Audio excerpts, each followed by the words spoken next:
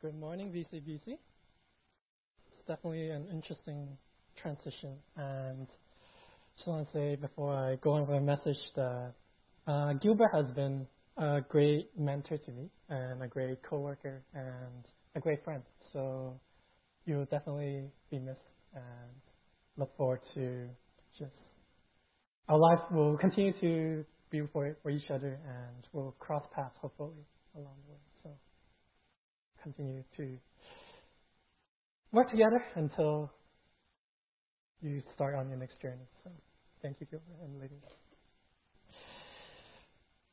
So today, just want to talk a little bit as I'm researching on what to share about, and this idea popped out to me that there's been an interesting internet phenomenon where as I was looking at what to talk about, and this thing popped up in one of my news feeds, and it's a comic strip that has been circulated on the internet, and it's quite funny, but at the same time quite relevant. So this thing is called Strange Aliens. So what they did was they put a lot of our really weird cultural norms and projected as if we are from a foreign land looking inward in this planet. And so this particular one is pretty interesting. It talked about how the idea that these two aliens are talking and they start gloating at each other. It's like, look how good I am by being burned by this near star in our solar system.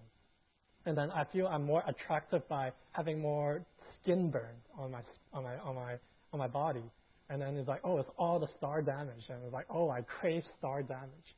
So if you don't notice the trend, it's talking about the idea of being tanned, and how technically it's actually not very good to be tanned, but people pursue these kinds of things to gloat or to feel good. And there's a whole series of these on the internet about things that we do that we take as norm, but as outsiders they might think is pretty weird.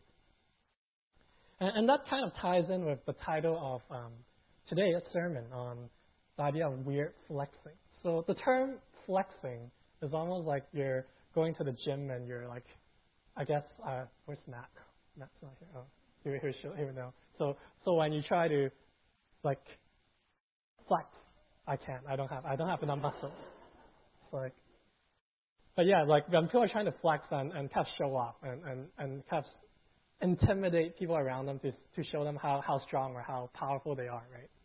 But the funny thing is sometimes you realize that people flex and try to show off, but technically it's more like a insult to themselves rather than flexing to show off.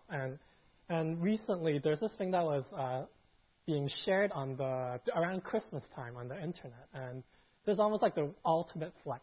There was this thing that went viral where a store selling this packaged thing as a gift for Christmas, and it's technically just a packaged box of nothing. It talks about like the joy of having nothing, and people would buy it and give it to people, saying that, since you have everything, I'll buy you this thing of nothing, just to say, you're so like successful, you're so good. But technically, it's almost like a diss, like I'm not giving you anything at all. But apparently, it's a thing. So that's how weird flex goes. But when you think about in our own lives that this weird flexing is quite rampant, especially in our modern culture, where it's almost like there's this masochistic joy of being busy, that when you talk to somebody, every time you catch up with somebody, and you're like, how are you doing? Like, how are things? And usually the first response is like, busy. As though like, you almost sound like you're trying to diss yourself, and at the same time you're trying to show off that, I have so much to do, I'm so busy, my schedule is all packed, and my life is fruitful because I'm busy doing a bunch of different things, that 24/7 there's something on the schedule. And the challenge is like, we pursue this, and we don't look at it as something that is terrible, that we feel a little less of ourselves if we're wasting time, that we sit there and do nothing, that you almost feel inferior if someone talks to you and you're like, what are you up to? I'm like, I'm not doing anything. And you kind of half awkwardly tell it to them. And so why are we talking about this? So today, the passage that we're looking at actually talks about Sabbath and the idea of keeping Sabbath as a command from God. But what exactly is Sabbath? Like, from our learning in the church, usually the term Sabbath just means rest. Like, we do nothing for that day, and we just create the space so that we don't work, or we don't do chores, or we don't do anything that requires a lot of labor. But the term Sabbath, which is Shabbat in Hebrew, it's kind of like Chinese, where when you look at these letters in the Hebrew alphabet, when they put together, it's kind of like a pictogram, where each letter represents something. And when you put it together, it conveys a special or a small phrase to convey an idea. And so the word Sabbath is actually 3 different letters, and it talks about the idea that you need to consume or destroy something. And then the middle letter, Beit, which means the house or family. And the last letter, the Tet, is actually the same letter as Torah, which is the law or the covenant. So together, this word actually means to destroy something as a family, as part of a covenant. You must go like, how does that have to do with rest? If we have to go as a family to go and break or destroy something. And so if you look deeper, you dig deeper in this word, when you put these 3 ideas together, there's actually a way to fulfill our covenant, that when we come as a family, we go gather together to do nothing as a way to destroy chaos in this world. That the whole principle of Sabbath is that by doing nothing, by not acting upon the things that we are desiring to do, that we let God being in control. And that by having God in control, that we don't let chaos take control of our own lives. Still a little vague, still a little abstract, right? So we'll unpack it a little bit more, but let's look at the passage that we're looking at today. It's a little weird, so let's look at it together. So it says that while the Israelites, so this is at a time when these people are in the wilderness and they are wandering around and they just heard these laws that Moses was reading out to the people about what to do, what not to do, how you become part of Israel, how you get kicked out as part of Israel. So as they introduce these laws, so there's a story that happened that while they're in the wilderness, there was a man who was found gathering wood on the Sabbath day. So he went out and just gathered a bunch of wood. Maybe he's trying to burn something, cook a fire, or start a fire, whatever that is. And so people found him gathering wood and brought him to Moses and Aaron and the whole assembly. And they kept him in custody because it was not clear what to be done to them. So they realized that, okay, there's a guy that is clearly doing something that they're not supposed to do. But this is the first time that this has ever happened when they got introduced to the law. So they're confused. They're like, okay, well, if no one knows what we should do, let's bring them to the highest officials. Maybe they know what they can do with this guy, right? So this guy got brought before them. And so then they asked the Lord to figure out, okay, what should we do to this guy? And then this is where it gets crazy. So the Lord said to Moses, the man must die. You're like, whoa, wait a minute. Like, he was just gathering wood, and you said, this guy has to die. What? But then these people didn't question. They didn't think too much, and they're like, okay, the whole assembly then decide, okay, we must stone this guy outside to camp. And you need to know that stoning is actually a very horrible way of execution, that everyone would pick up a pretty big piece of rock, and they would chuck these rocks at them, like a firing range. And it's not like 2-3 people chucking rock. Like imagine there's 150 or so people like here, and there's me standing here. If I say something wrong, you'll be like, okay, I need to stone this guy. And then you all pick up like a rock this size and chuck it in my face. Like, that's a very horrible way to die, right? So is really painful. So these guys actually follow along, and they took him outside the camp and stoned him to death, just as the Lord has commanded Moses. And so you must be thinking, like, why so serious? Like, what's going on? This guy was just picking up wood in the forest. Why do we need to kill this guy when, like, there's all these crazier things that people have done in the times? They didn't get punished by death. Like, they didn't stone to death. Like, why this guy? And you look through the whole book of Numbers, there's so many instances where people don't know what to do, and they talk to the Lord. And usually they're like, oh, they need to be punished. But this is the only instance where some guy did something like this, and then the Lord would tell the people, stone him to death. Or like, what? So why is this such a big deal? Like, why do we need to kill a guy for breaking Sabbath? Like, is Sabbath really life and death?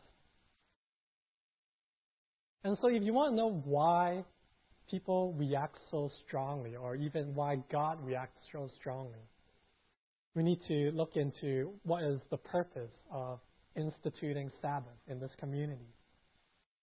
I mean, there's that whole spectrum of, like, why execute a person, and that would take a long time to explain, and that is probably tabled for another time.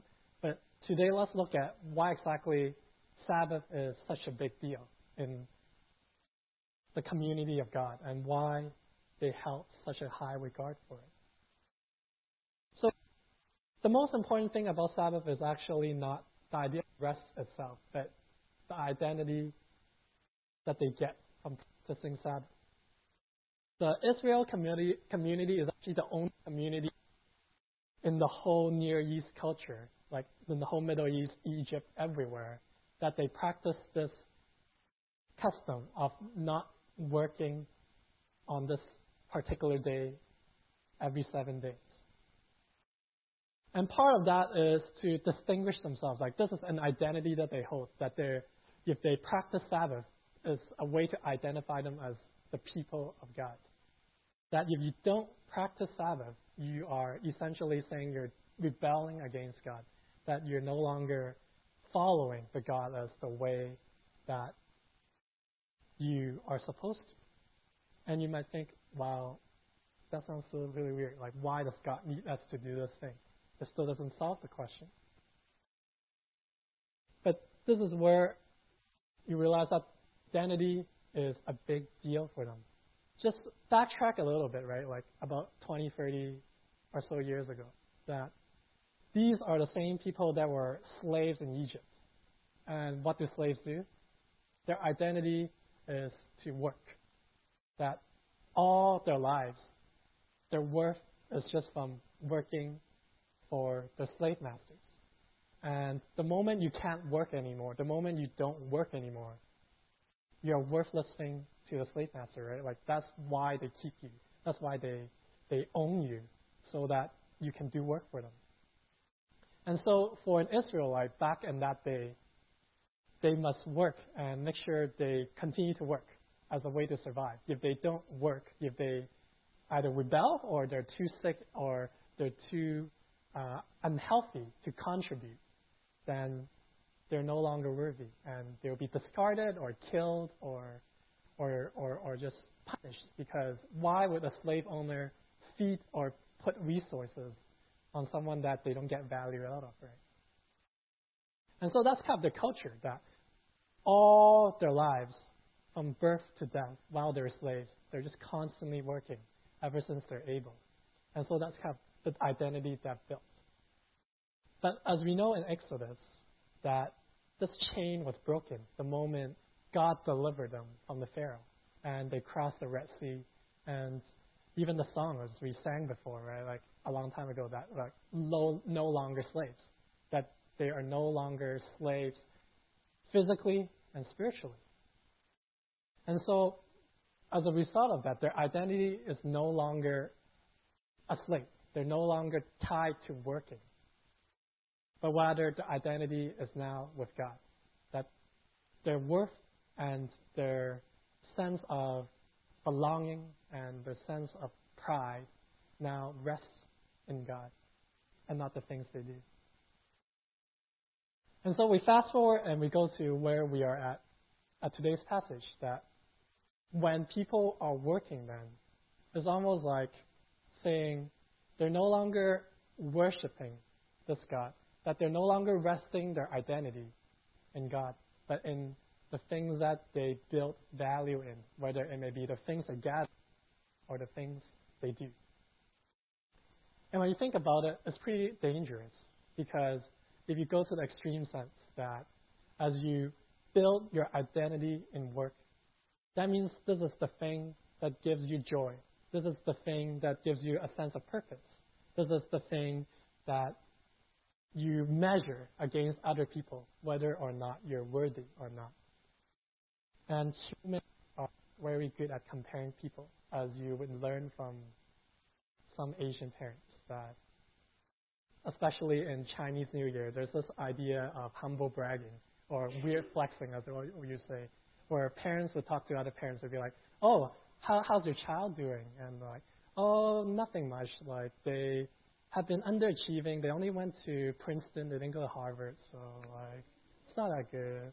Like, how about your kid? I heard that, yeah, he's trying really hard, but he only got into UBC. So, yeah, so hard things. Like, you realize that people, even like parents, build their worth sometimes around their kids' accomplishments.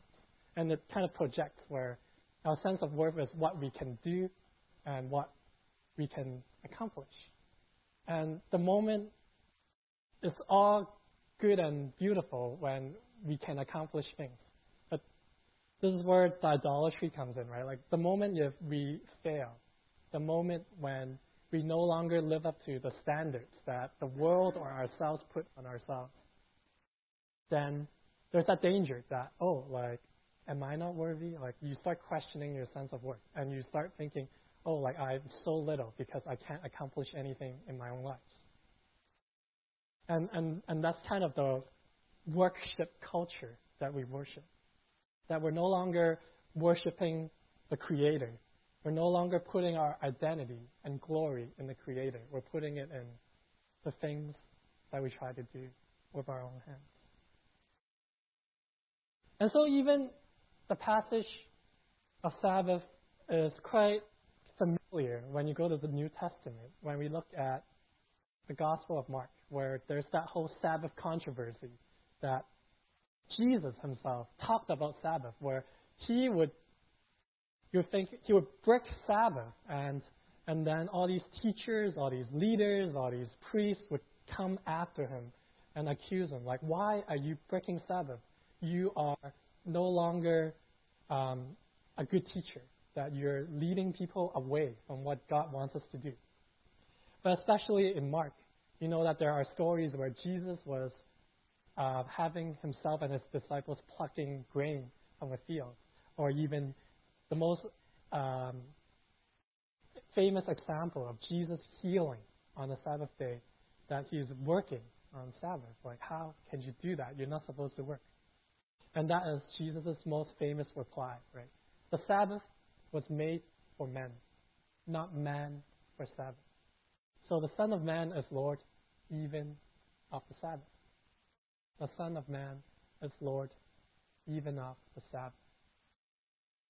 And this is where this idea of Sabbath really hits home, with that a lot of times we think about Sabbath as just about rest. It's all about not doing anything, what to do, what not to do, or some things are taboo. That if you look at the Jewish culture, they said they can't even walk more than like 2-3 kilometers because that's work.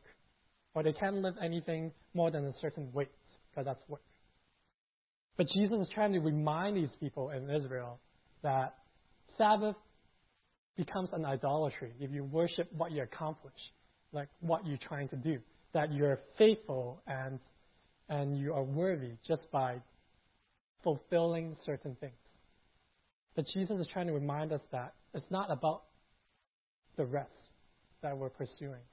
It's about why we're resting, that by resting, we are resting our identity in God. That whether we do something or whether we don't do something, God is still sovereign. God is still the same God that delivered us back in the day in Egypt, and the same God that will continue to sustain us in 2019. And so, if you want to learn more about Sabbath, of course, you need to look for people who are really good at keeping Sabbath. And this is actually a very famous Jewish teacher at around 1940s and 50s. And his name's called Abraham Herschel. And I think he really summarized the essence of what Sabbath really means to us. Like, what does it mean to rest? What does it mean to practice Sabbath? And this is what he said. The meaning of the Sabbath is to celebrate time rather than space. The meaning of Sabbath is to celebrate time rather than space. 6 days a week, we live under the tyranny of things of space, or things we're trying to accomplish, or things we're trying to gather. On the Sabbath day, we try to become attuned to the holiness in time. It is a day on which we are called upon to share in what is eternal in time, to turn from the results of creation to the mysteries of creation, from the world of creation to the creation of the world, from the world of creation to the creation of the world, and not just the creation of the world itself, but also the very Creator that created this world. And so Sabbath is not so much just about physical rest. A lot of times we try to put our attention on trying to find a time and do nothing and just think about God. But that is just scratching the surface of what Sabbath really means. But rather, Jesus is telling us that when we are pursuing Sabbath, we are also trying to put our identity in Him. And so what does that even mean? Like, to our families, like, how do we practice Sabbath? How do we put our identity back in God rather than how we raise our children, how we live up to expectations of our parents? How do we find approval from the people that we care about? Or in our school and workplace, is it so much about trying to find our worth in how well we do in school, or how our friends look up to us, or how we compare ourselves with the friends that are doing well in school? Or is it even just like the world telling us that success is on how many zeros you have behind the number in your salary, or how many promotions you get in a certain period of time, or even how many awards or recognitions or distinctions you get from the government or even the people that we respect. And so to close off, I'd like to read a little bit of a story. I learned this from Willis when he does VBS, that I always want to read a storybook on a sermon. And I finally found the right time. And this book is actually called The Gift of Nothing. So the story goes that it was a very special day. And then there's this cat called Mooch. And he wanted to give his best friend Earl, which is a dog, a gift. But he doesn't know what to get. Like, what should I get Earl? He already had a bowl. He already had a bed. He had a chewy toy. He had it all. Like, he had everything. Like, what else is there that I can possibly give to this friend? So Mooch thought, what do you get to someone who already has everything? What should we get to someone who already has everything?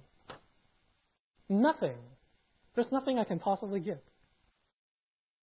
Or maybe I can just give him the gift of nothing. So, but in this world filled with so many something, where could he find nothing? Mooch often heard Frank says there was nothing on TV. But as far as Mooch could tell, there's always something on TV. Mooch often heard Doozy and her friends said there was nothing to do. But as far as Mooch could tell, everyone was always doing something. Millie came home from the store and said there was nothing to buy. So Mush went shopping. So many people, so much stuff. Mush looked up down and down every aisle. He found many, many, many something. And the latest this, the newest that, the trendiest this, and the trendiest that. But as far as he could tell, nothing was not for sale. So Mush went home and sat on his pillow and just stayed still as cats often do. And not looking for the thing that he was finding, he found nothing. So he went and got a box and put nothing in it. Then Mush thought, maybe Earl deserves more than this. So he got a bigger box. Now that's plenty of nothing. So he gave this gift to Earl. For me, said Earl, Mush, you didn't have to give me anything. Who told you this? Thought Mush. Who told you that I'm not going to give you anything? So Earl opened Mush's gift. There's nothing here, said Earl. Yes, said Mush, nothing. But me and you. And they hug each other. So Mush and Earl just stayed still and enjoyed nothing and everything.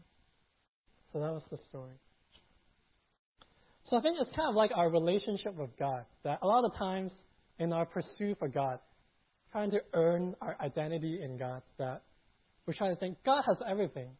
God can do everything. And God knows everything. So what can we possibly do to earn our identity in God? As Mush has found out, right, is actually just by doing nothing and giving yourself and creating that space to recognize that relationship they have for each other and to honor that relationship. That's when he found the biggest gift that Earl, or in our instance, God, can possibly give.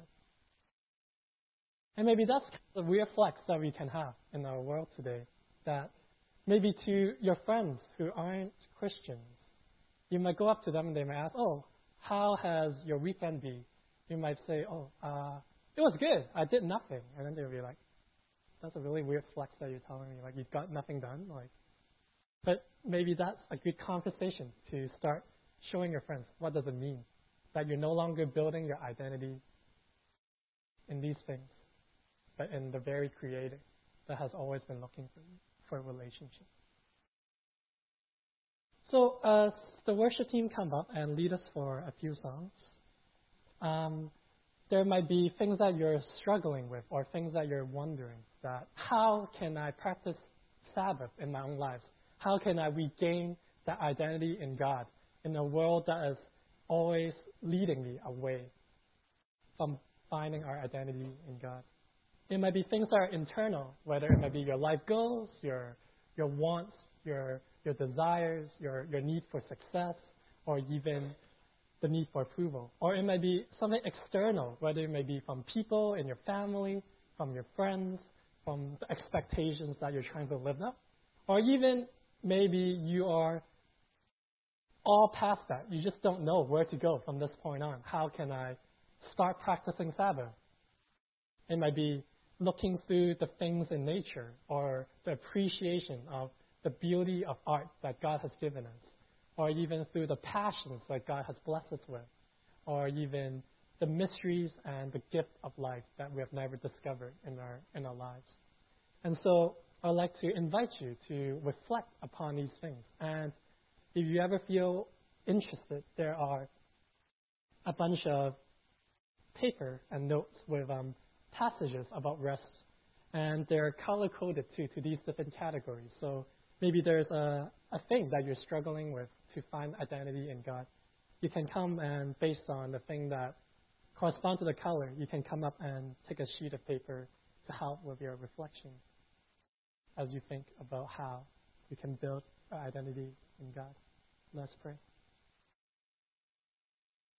Father God, we come to you in trembling. That a lot of times we try to look for things on earth, which sometimes in our pursuit we might get lost and we will not know why we do these things. And these things slowly may eventually turn strangely dim. And so may we continue to fix our eyes on you, Lord, that in the things that we do in this world, that we still find time to rest our identity in you. That no matter how the demands that we face are crazy and unreasonable, that we still realize that no matter whether we accomplish or fail, succeed or stumble, that you are still the God that loves us dearly and have this amazing and gracious identity that you have given us. And in times where we continue to journey, where we don't know what's ahead of us, may you be with us. We thank you, and in Christ's name, amen.